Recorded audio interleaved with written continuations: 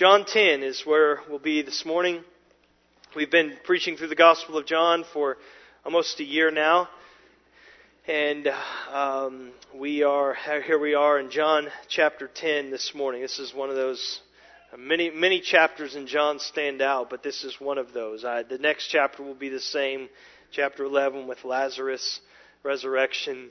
But John chapter 10, there was a news story that came across my computer. I was just checking news yesterday, actually, as I was studying and preparing, and I saw a connection. I'll explain. But in San Antonio, Texas this week, there was a big self-help motivational speaker seminar, Tony Robbins, who some of you may have seen. But part of this seminar, the seminar is called Unleash the Power Within. But part of this seminar involved firewalking for the participants in the seminar, or walking on coals, hot coals.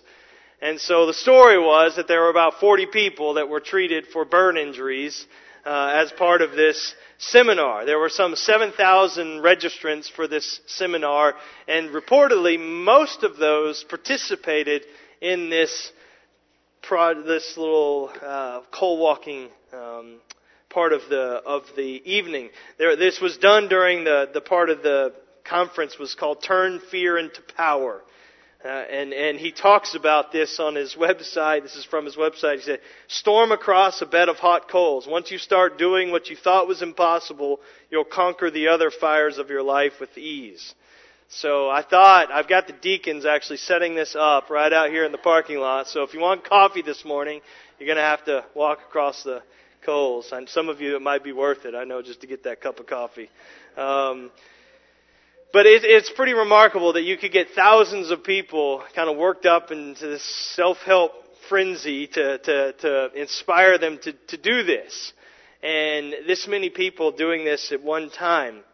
And again, I read this story as I was thinking and working on John 10. I don't mean that was what I was studying, was the news. But to hear about shepherd and sheep. This figure of speech of sheep, shepherd, it's an illustration that we see throughout Scripture. It's a very common word picture in the Bible. And the picture of us as sheep is not a very flattering one. And I was thinking that coal walking crowd, this is the connection. It reminded me, I've read many stories of the dumb things that sheep do. And so you have sheep that just kind of, one goes over the edge of the cliff and the other just keep following. You have this pile of dead sheep at the bottom of a cliff. Or I've seen this video of, one sheep, they're all kind of running across the field in a line. The front one jumps. There's nothing to jump over, but he just jumps like it's an imaginary object. And so every other sheep does the same thing, and just because they're stupid. And so that's kind of the picture of sheep. But it's thousands of people again. Anyway, walking across coals. If you've participated in that event, I'm sorry, I'm not meaning to be offensive to you, but has anyone raised sheep? Okay, I'm not surprised.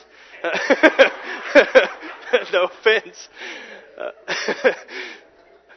And so you probably have a better perspective. A couple of you in here have been around sheep more than I have, and so I have not been around sheep. I think it would have been really cool to have one up here and for me to be able to hold one. And I think they look really neat and cuddly and soft, and I've pet them at a petting zoo, but that's about as close as I've come. There's a famous book, though. It's by Philip Keller. It's Shepherd Looks at Psalm 23. Some of you may have this book. And he was a shepherd. He's dead now, but he was a shepherd, so he spent all kinds of time around sheep. And so he looks at this biblical image of a shepherd and sheep through those eyes of a man who spent so much time with sheep. But the things that he says about sheep, that sheep don't come off looking too good. The way he describes them, they're not very intelligent. They're uncreative, meaning they don't adapt well. They have routines and that's it. They're given to listless wandering. They're timid, easily frightened, stubborn, defenseless, and there are other adjectives. But you get the picture. But this is how Scripture speaks of us. This is not a self-help motivational sermon, I'm sorry. Psalm 100 verse 3, it is He who made us and we are His. We are His people, the sheep of His pasture. Isaiah 53 verse 6, all we like sheep have gone astray. And there we could just go on and on with passages that refer to us, people as sheep. Now the point of that is not so God can make fun of us. That's not why that image is recorded for us in Scripture. He's not mocking us with this metaphor of referring to us as sheep. It's there to help us. It's there to instruct us. It teaches us about ourselves, how we really are, and we are needy. It teaches us about who God is and how He is, and He provides and He leads. It teaches us also about God's mission. And this is what you need to see, is that the shepherd is on mission. Jesus came, as we'll see, to lay down His life for His sheep. He came to call His sheep to life, to abundant life. And not just in a regional kind of way, not just to Jews only, but as we'll see in verse 16, He says, I have other sheep that are not of this fold, and I must bring them also. And they will listen to my voice, so there will be one flock with one shepherd. You see what the language is there? This is not a shepherd who's just kind of meandering around, wandering with the sheep until just life ends. No, He is on mission. He is working for something. And so the big thought of John 10, I know we're going to cover a lot of ground this week and next, but just get this, that Jesus is our good shepherd who will do whatever it takes to make us into one flock. He is dead set on that aim. And so in this passage we come to the third and the fourth of the 7 great I am statements in John's Gospel. I am the bread of life. I am the light of the world. And then today, I am the door and I am the good shepherd.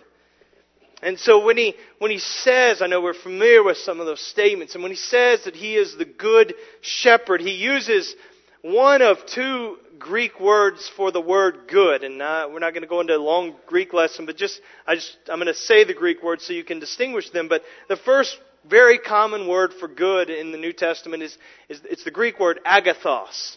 Agathos. It just means intrinsically good. Good in nature, morally good. That's the word agathos. But there's another word, kalos. And this is the word that means beautiful. It's good. It's translated good often. But the idea is beauty. It's an outward display of inward goodness. And that is the word that Jesus uses to describe Himself here when He says, I am the good shepherd. You could say, justifiably, I am the beautiful shepherd. And He's not talking about, obviously, He's not talking about physical beauty and boasting at that. But it's not, what I wanted you to see, this is not one-dimensional goodness. It's not good that's the opposite of bad. So we have, you go to the fridge in the morning and make a bowl of cereal and you say, oh, this milk's not good. Okay, this milk's good. Like there's good milk, bad milk, that's not it at all. If I could illustrate it, think of a Thanksgiving meal. It's one of my favorite holidays. And so you got Thanksgiving and you got your family together and you got a meal and you got people that you haven't seen in a long time and people are reconnecting and conversing at the table and laughter, and just before the meal is served you go into the kitchen and get something and you come back in, maybe as a grandfather or grandmother, and you stand there and you see all of these people that are just talking and mingling, and you just stand in the doorway and you say, oh, this is good. This is good.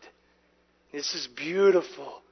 It's beauty there's this outward display of this goodness of relationship and community and love. And that's the idea. When Jesus says, I am the good shepherd. This is beauty, this external display of this internal goodness of the Lord. So that's what we see. And so the question that we're going to kind of be answering this morning is, what is it about the shepherd that makes Him so good, so beautiful?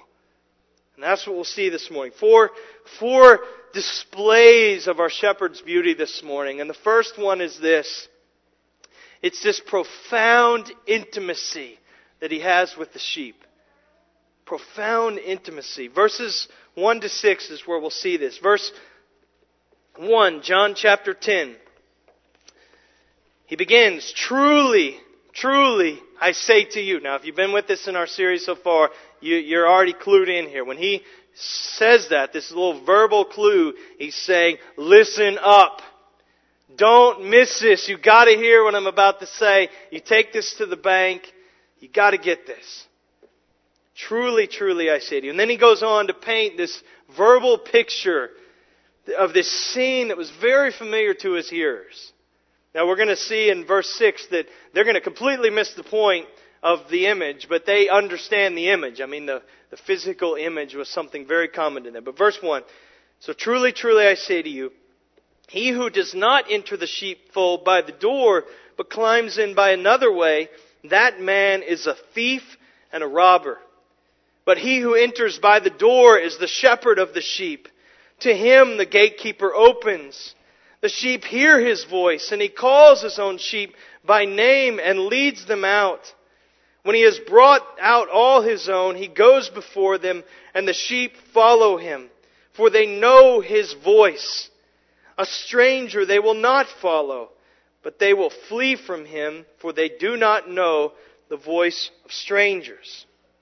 Now what's being described here in the image that Jesus is using is a very common occurrence. A morning occurrence in Palestine here. So here's the scene. It's early morning. The sky is just starting to get light, but the sun's not over the horizon. Dew's still on the ground. And you have this picture of a shepherd, rod in hand, and he's walking a well-worn path outside of town to a field just on the edge of town. And there, as he gets close to this sheep pen, this sheepfold, he begins to hear that sound. Bah, bah. And so that's the scene. It's early morning hours, shepherd walking to the sheepfold. And so he gets there, and what he sees is this sheepfold that he describes. It's like a corral. That's how I would think of it. And so just a small walled enclosure, a little fenced-in area where the sheep would be kept, and so all kept for the night. And so the shepherds in the sheepfold would have several flocks of sheep in it. So multiple shepherds, multiple flocks, but they were all in there together during the night. The shepherds of a certain town or a village, they would kind of co-op together, and they would, I think of in West Texas with all the cotton farmers and stuff, you have the co-op, you have the cotton gin, and all the farmers contribute to support and to upkeep the cotton gin, and they all use it, so they all don't have to have their own gin. Well, this is kind of the picture. There's the town sheepfold. And so they all pool resources to build this enclosure, and they share the expense of hiring a gatekeeper to watch the sheepfold at night. And so the shepherds, they go out during the day, they spend the day leading their flocks, food and water, and in the evening they come back and they lead their sheep to this pen, and they entrust the care of the sheep to the gatekeeper, who's kind of a security guard. And so the gatekeeper's job, keep the thieves from stealing the sheep, keep the wolves from eating the sheep. So that's the picture here. And so the only people permitted to enter the sheepfold are the shepherds. And the shepherds go through the gate. And so the gatekeeper knows the shepherds, and he knows them well. And anybody who tries to enter that corral another way, climbing over the wall, is clearly there for nothing good. They're thieves and robbers. And as we'll see in Jesus' analogy here, who are the thieves and robbers? It's these false shepherds. In the context, it's the Pharisees and the religious leaders of Israel, those who went before them and those who have come after them. They're thieves, they're robbers. They've crawled over the wall into the sheepfold to steal sheep that aren't their own. They're not there as animal rights activists to set these poor sheep free that are being kept against their will. This is not PETA. The Pharisees and these religious leaders, they're not concerned for the well-being of God's people. They're not sheep rescuers, they're sheep rustlers. And they're there, and their only concern is their own personal gain. They want sheep, yes. They want a flock. They want followers. They want admiration.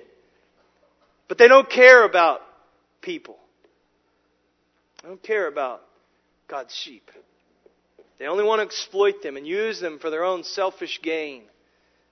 I mean, we see all kinds of examples of this already in our study of the Gospel of John, but in the immediate context, this is the context in John 9. You remember the healing of the man who was born blind?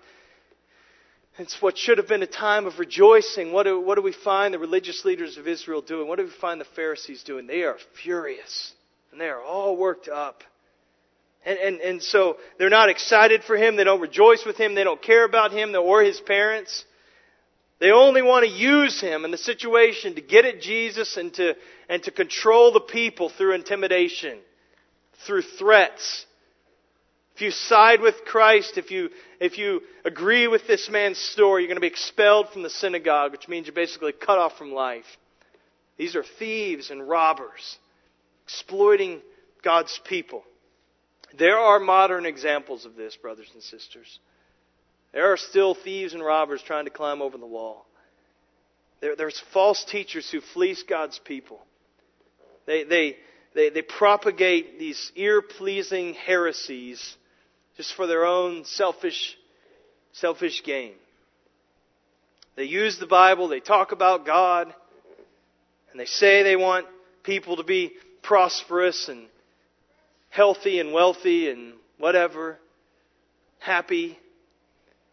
But they've climbed over the wall. They're stealing sheep. They're trying to exploit them for their own personal gain.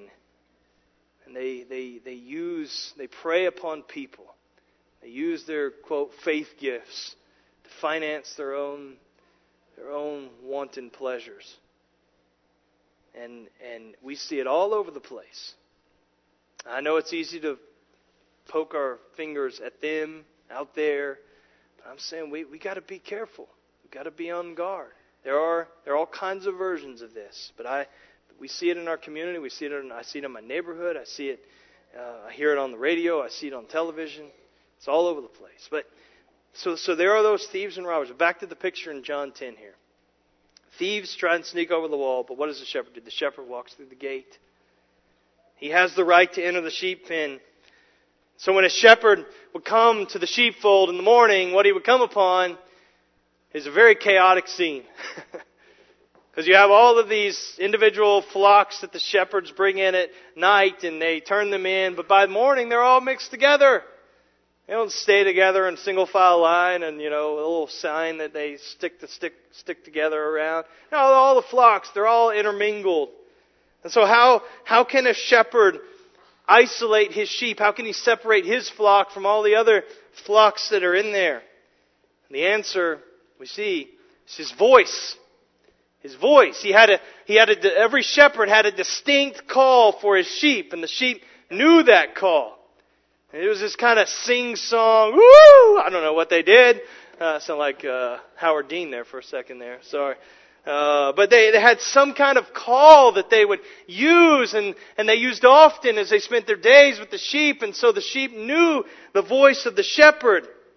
He spent his life with these animals. Most of the sheep were not for food and sacrifice. Most were kept for wool, so there would have been years with these sheep, and so the sheep have this call, and so they hear his voice, they would hear that call, and they begin walking toward it. But he doesn't just have this generic call for all of his sheep. He has this distinct names. He has little pet names for each of his sheep.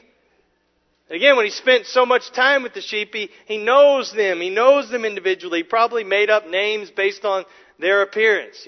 Fluffy, of course, and long ears and big nose and whatever. However names he had for his sheep, he had these names. That's the image, and this is true to life. And so he made his generic call, but he would also call his sheep by name, by the name they knew.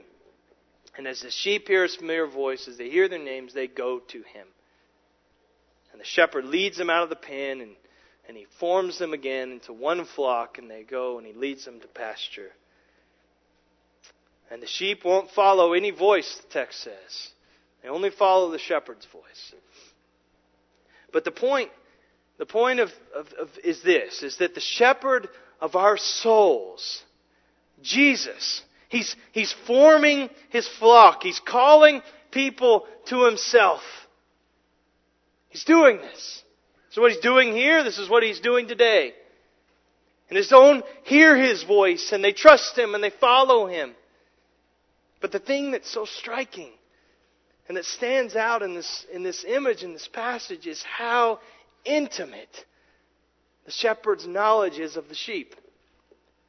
You see the personal character of this. I mean, we think if you have sheep, and if you've been a part of a farm or some kind of sheep ranch or something like that, and Western shepherding is very different. We herd sheep like we herd cattle and drive them, and got all kinds of sheep, and in the United States and Australia and other places, it's kind of how shepherding is done. It's not personal. I mean, I've married into a ranching family. They don't have sheep, but they have cattle, and they don't have pet names for their cows. They have one name. It's called Beef, and every cow shares that name. And so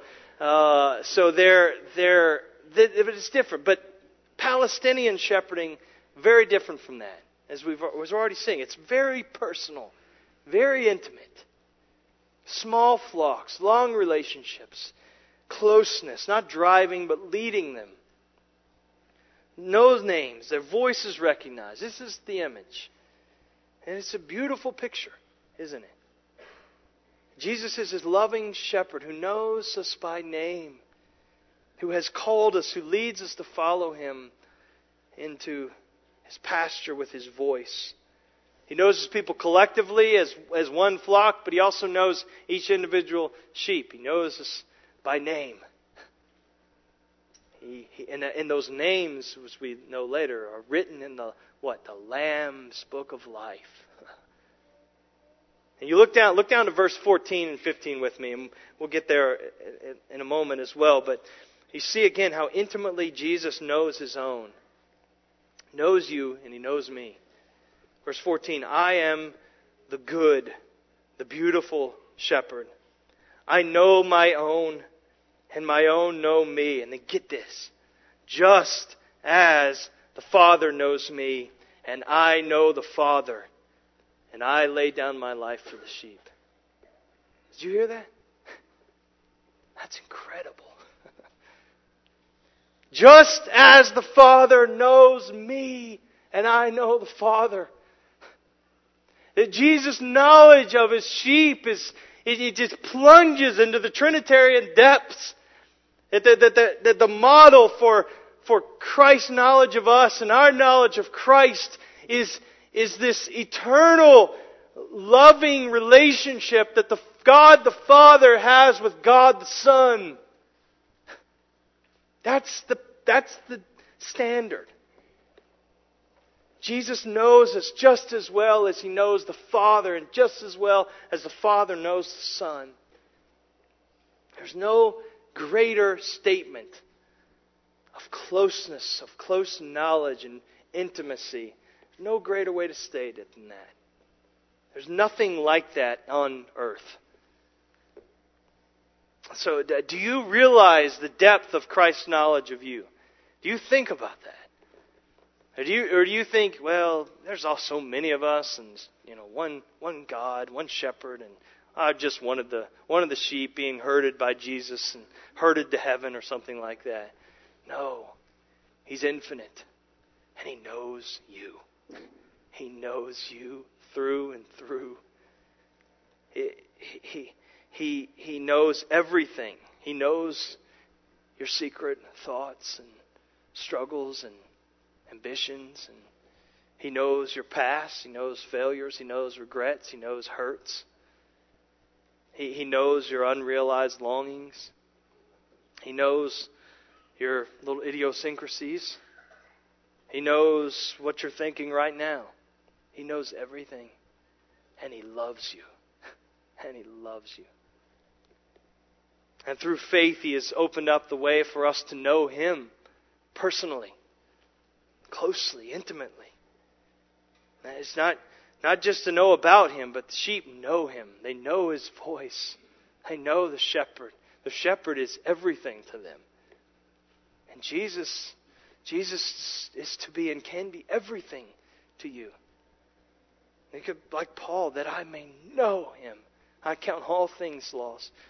Be the surpassing value of knowing Christ. And I may know Him in the power of His resurrection. And so this is profound intimacy. And it shows us again the goodness, the beauty of our shepherd. So that's the first thing. First thing that shows us our shepherd's beauty. Second thing is His bountiful provision. His bountiful provision.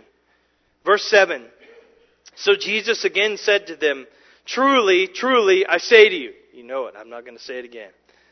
I am the door of the sheep. And so he's using the same realm of shepherding and sheep, but he's going to develop it in a further way here in verse 7. And again, his hearers would be completely tracking with him. This is a very familiar image to them.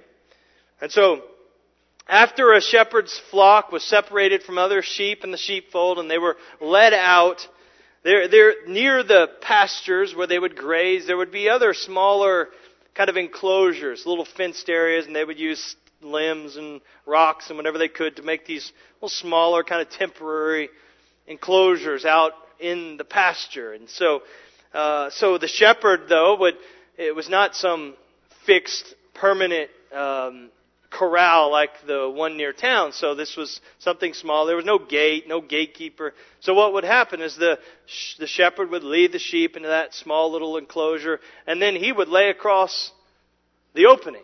He would be the door. He would be the gate to that little pen. And so the sheep could go out to pasture and go graze for a while, and they would go through the shepherd, over him, by him. And then if they got spooked, they could run back into the corral for safety and security. And they would also pass through the shepherd as he serves as the door. So that's the image here. And Jesus is saying He and He alone is that door. He's that gate by which people can enter into God's abundant provision for them. And so verse 8, all who came before me are thieves and robbers, but the sheep did not listen to them. I, however, am the door. If anyone enters by me, he will be saved and will go in and out and find pasture. So contrary to the thieves and the robbers, the Jewish leaders who did not care for the spiritual good of the people, contrary to them, Jesus is the door, the shepherd door, who provides both security, that they can be saved or literally kept safe. And He also provides for their daily needs, pasture, as they can go in and out and eat and enjoy. In verse 10, the thief comes only to steal and to kill and to destroy. A thief, it's singular here, and I think there is reference here to the devil himself and to all of his pedigree. And the false shepherd, but he cares only about feeding himself, not building his flock. And this is true of those who follow in his steps. They steal sheep in order, again, to exploit them and then to kill them. But Christ has come to benefit the sheep. So the end of verse 10, I came that they may have life and have it abundantly. Jesus came to give life. Life. I know that's such a familiar phrase, but don't miss this. This is one of the whole purposes of preaching through the Gospel of John, that we will know more and more and more of the life that Jesus offers. He didn't come so we can exist. He didn't come so we could just kind of make it to heaven and not have to go to hell. He came so that we could have life, an abundant life, here and for eternity. Not restricted, not puny, not barely existing, just kind of hanging on life, but overflowing, wide open, full, abundant life. Do you realize what you have when you have Christ as your shepherd?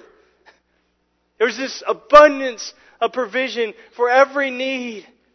wide open pasture, abundant life. This is what God has given you in Christ. If Jesus is your shepherd, if you are His sheep by faith in Him, you will never lack what is necessary and good for your soul. You can lose wealth, you can lose health, you can lose your job, you can lose friends, you can lose your home, you can lose family, you can lose people to death that you love, you can lose everything. But you will not lack anything that is needed and good for you. You can count on our shepherd's provision of grace to be sufficient for everything. And I don't mean to give you a picture of the Christian life where it's some kind of miserable existence where you just kind of crawl along and grin and bear. That's not it at all. The picture, again, is open pasture. Perfect provision. Free to roam and graze and live this life. Enjoy the grace that He gives. Paul says it in a very different way, but it's the same thought. I think in Ephesians chapter 1, verse 3, as he's describing this life that Christ gives, that we have been blessed in Christ with every spiritual blessing in the heavenly places. It's this abundance of provision. There's nothing more, there's nothing better than that God can give you. Do you realize that? I know you struggle, and I don't mean to minimize some of the pain and the hurt that you're experiencing, but whatever God is leading you through right now, realize this, there's nothing more, there's nothing better that God can give you. He's already given it Himself. You have Him. And as we sang, I think last week, or 2 weeks ago, Jesus is better. He's better than everything. He's better. He came that we might have life, abundant life. So that's the second way we see the beauty of our shepherd. The third display of this is in verses 11 to 13, and it's in His fierce protection. Fierce protection. He goes on, and again, he's still working with the same analogy, but he develops in a further way. And so again, we are trying to keep up, but his hearers would have known exactly what he's talking about. But when evening came over Palestine, there lurked all kinds of dangers.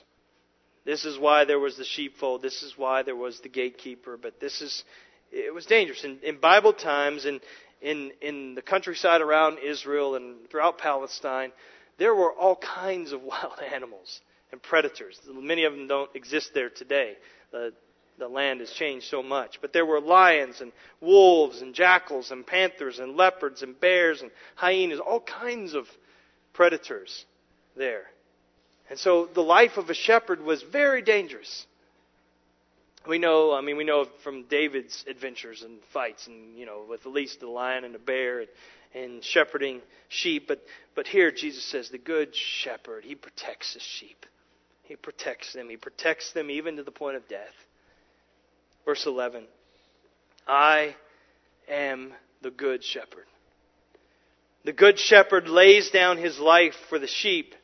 He who is a hired hand and not a shepherd, who does not own the sheep, sees the wolf coming and leaves the sheep and flees. And the wolf snatches them and scatters them.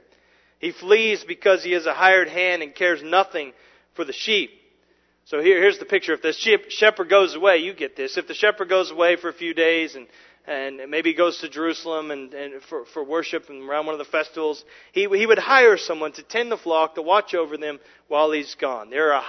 He's a hired hand. And so to the hired hand, watching the sheep, it's just a job. It's a way to make income. It's a way to provide for his family, meet his needs. That's it. He doesn't have the same commitment to the sheep that the shepherd does. They're not his. So his interest in the sheep is income. He's more concerned about his own self-preservation. And so if a hungry wolf is encroaching and is really getting aggressive, wanting to get to the sheep, hired hand, he's gone. It's not worth it. There's not worth risking the injury or his own death, perhaps, to protect these dumb sheep. That's how he sees them. And so the wolf is allowed to kill some sheep, scatter the rest. And so the hired hand, he lacks that care, personal concern, and investment in the sheep that the shepherd has.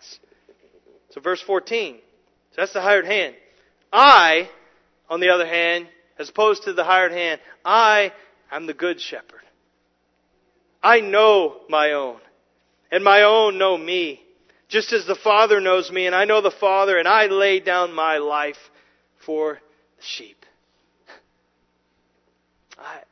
I care. I care, and I will lay down my life for the sheep. Now we understand he's speaking prophetically here. He uses this 4 times in this passage. I will lay down my life for the sheep, and he's speaking of his death.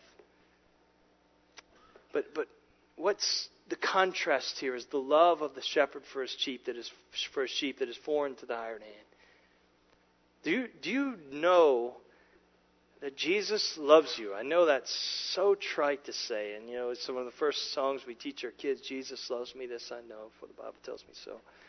But do you know Christ loves you? Do you understand that? Do you doubt it? Do you question it? Maybe because of your past. Maybe because of something in your life right now. Do you question the love of Christ for you? Or do you view Jesus more as a hireling than you do a good shepherd? Do you view Him as someone whose commitment to you is really only superficial? If everything's going well and you're doing well and you're having your quiet time and you're going to church and your kids are doing well and so everything's going great and you're really trying hard to be a good person, and then yes, I understand Christ loves me, but then when that stops, then He's gone. He's gone. Is Christ a hired hand to you? Or is He the good, beautiful shepherd who lays down His life for the sheep? If you really struggle with believing God's love for you in Christ, I just say to you, there's no greater demonstration than the cross. And again, you've heard that many times, but you got to go there. You got to dwell on that. Jesus willingly gave His life for you. Died in your place as your substitute. There's nothing more that He could say to say, I love you. 1 Peter 2:24, He Himself bore our sins in His body on the tree, that we might die to sin and live to righteousness. And by His wounds you have been healed. 1 John 4:9 and 10, listen to this. In this the love of God was made manifest, that God sent His only Son into the world, so that we might live through Him. And in this is love. Not that we love God, but that He loved us and sent His Son to be the propitiation for our sins. This is love. Jesus is not a hireling. He is the good shepherd. And He lays down His life for you. And He has. Fourth and final, just display of the shepherd's beauty. We see it in His intimacy, His intimate, profound intimacy that He knows the sheep. We see it in His provision for us. We see it in His protection of us. And finally, we see it in His relentless pursuit of us.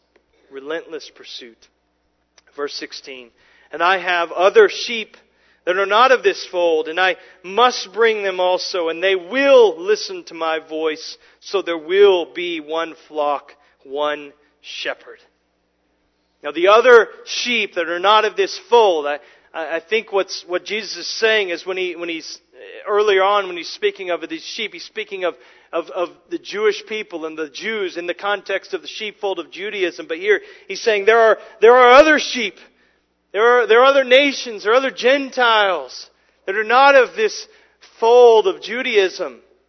And this begins in the book of Acts when the gospel just breaks upon the Gentile nations of the world.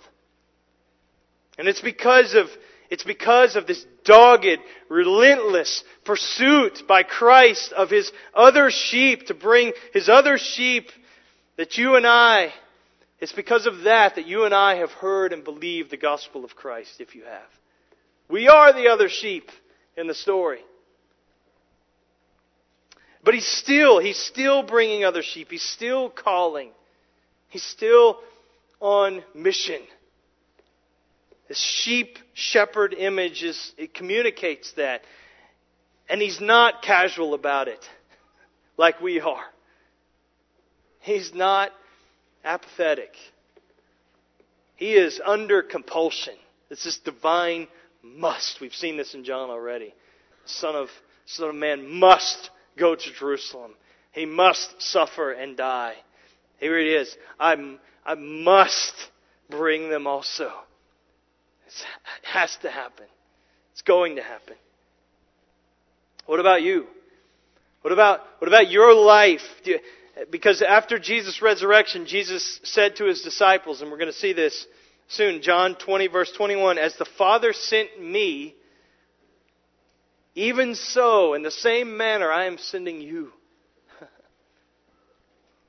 We are sent to join in this mission that Christ is on, to call His other sheep that are not of this fold, who must come also. This is what characterizes your life and my life if you're in Christ. This is the headline of your life. We have to see all of our lives through the lens of John 10:16 here. This is the mission. This is the Great Commission in essence, in a different wording. We are joining in the mission that God is on to make one flock with one shepherd. We don't just exist to make a living. We don't just exist to raise our families. We don't just exist to fulfill our dreams. We exist for the glory of God and the mission of God. That's it. That's it. We have jobs. We have families. We do things and we're involved in life. But everything in life, it doesn't mean that we have to put all that aside so we can be part of the mission. No, everything in life is to be seen through the lens of this mission. And it changes everything. It changes how we view ourselves. It changes how we view the world. It changes how we view our neighbors. It changes how we view our careers. It changes how we view money and time and everything. When you see it like this. I'm going to show a video and just to give some application basically of this message. It's not everything. It's not the only way to apply this. It's a video that's made by a group called International Project. You can go to internationalproject.org and watch it again if you want to see it later. It's called The Foreigner Among Us. And it's one possible application of this message and as we see all of life through the lens of Christ's mission here. Making one flock, one shepherd. And it's on a subject that I know is very controversial, and that's not the point of showing this video. It's on immigration. And I know that's a hot button issue right now, but we hear it talked about all the time in the political realm. We talk about it in reference to security. We talk about it in reference to economics, but we don't often enough think about it as Christians in the realm of what does Scripture say. How do we view it through the lens of John 10:16? And so the point is not to persuade you on candidacies and immigration issues in the political realm. I would say I'm not saying it's unrelated, but that's kind of over here. I want us to think biblically through this lens. And so as Christians, we need to think about immigrants through, again, a John 10:16 sort of way. And so this is a longer video than I would normally show. It's about 10 minutes, but it describes some of those that are working with foreigners in our borders. And so as we'll watch it, and then I want you to be thinking, we have opportunities right here among us to be involved in this international ministry. We have international folks all over this area. And I could just say in Fayetteville and Fayette County and Clayton County here in this immediate area, there are all kinds of people from all over the world who are right here among us. And you have opportunities to reach out, to open your heart, to open your life, to open your ears, to open your home, to open your mouth to them. And we need to give ourselves to those. So one of the things I say it's easy for a church, even like ours. Let's just get real personal and close to home. It's easy for a church like ours. We love the truth. We have a high regard for the Scripture. But it's a temptation to become kind of ingrown and indifferent about the world. And we can get absorbed in us and what we have going on here. And what we see in John 10, and we're going to see this more next week, is that this is about God's electing grace. His election, and it will not fail. If you are His sheep will hear His voice, and they must come, and He will protect them to the end. And so what that should do for us, so those who are in Christ, it shouldn't make us turn in on ourselves, but it can. We can pervert that and twist that. It should make us, one, grateful to God for His grace. And it should make us make us filled with compassion for those that don't know that grace. But instead we can be given to kind of ethnocentrism and nationalism and even forms of racism. We can be comfortable with our fold, with our kind, and not care as much about one flock that Christ is so passionate about. But Jesus' mission is not about preserving our fold. It's about making this one flock. And we'll see it in John 11, verse 51 and 52. This is next chapter here. You have Caiaphas, the high priest, who's unknowingly prophesying about Jesus. And he says that he prophesied that Jesus would die for the nation, and not for the nation only, but also to gather into one the children of God who are scattered abroad.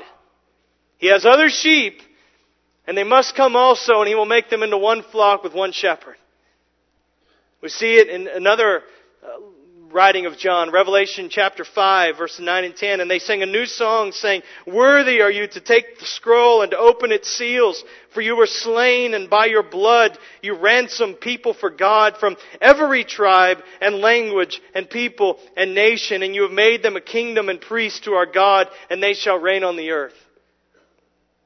So when Jesus laid down His life for the sheep, He purchased sheep from every tribe and tongue and people and nation. So whatever ethnic group you happen to be among at any given time, in whatever cultural distinct group, there are sheep to be found there. And we should not withhold the treasure of the gospel from them. So don't ever, just be careful not to look with contempt upon others. Other ethnicities, other cultures, other groups. Look with compassion. Look through the lens of John 10:16. Don't hold back. So this is why, brothers and sisters, this is why this is important to us as a church. It's not because it's our idea and because we just want to do something different. It's because of this reality. We want to pursue this gospel-based ethnic diversity in our own flock. In our own community. We want to have this Christ-exalting harmony across cultures, across ethnicities. This is why we have to resolve to love our neighbors and our co-workers and our classmates and our family members and people in our community. And we have to do so through the lens there of John 10:16 and say, "Christ, you have other sheep. And out of this fold, and they must come also. So I'm giving myself to them." That's why we got to resolve, brothers and sisters. We cannot let up. We cannot ride the coattails of past successes in world missions as a church and feel like we've done our job and we've done good and we got a nice budget and we've got missionaries. We've got to keep our foot on the floorboard.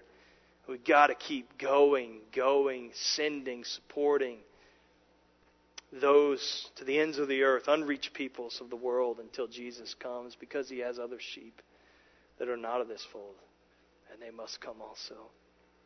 He is gathering one flock, one shepherd. Let's pray.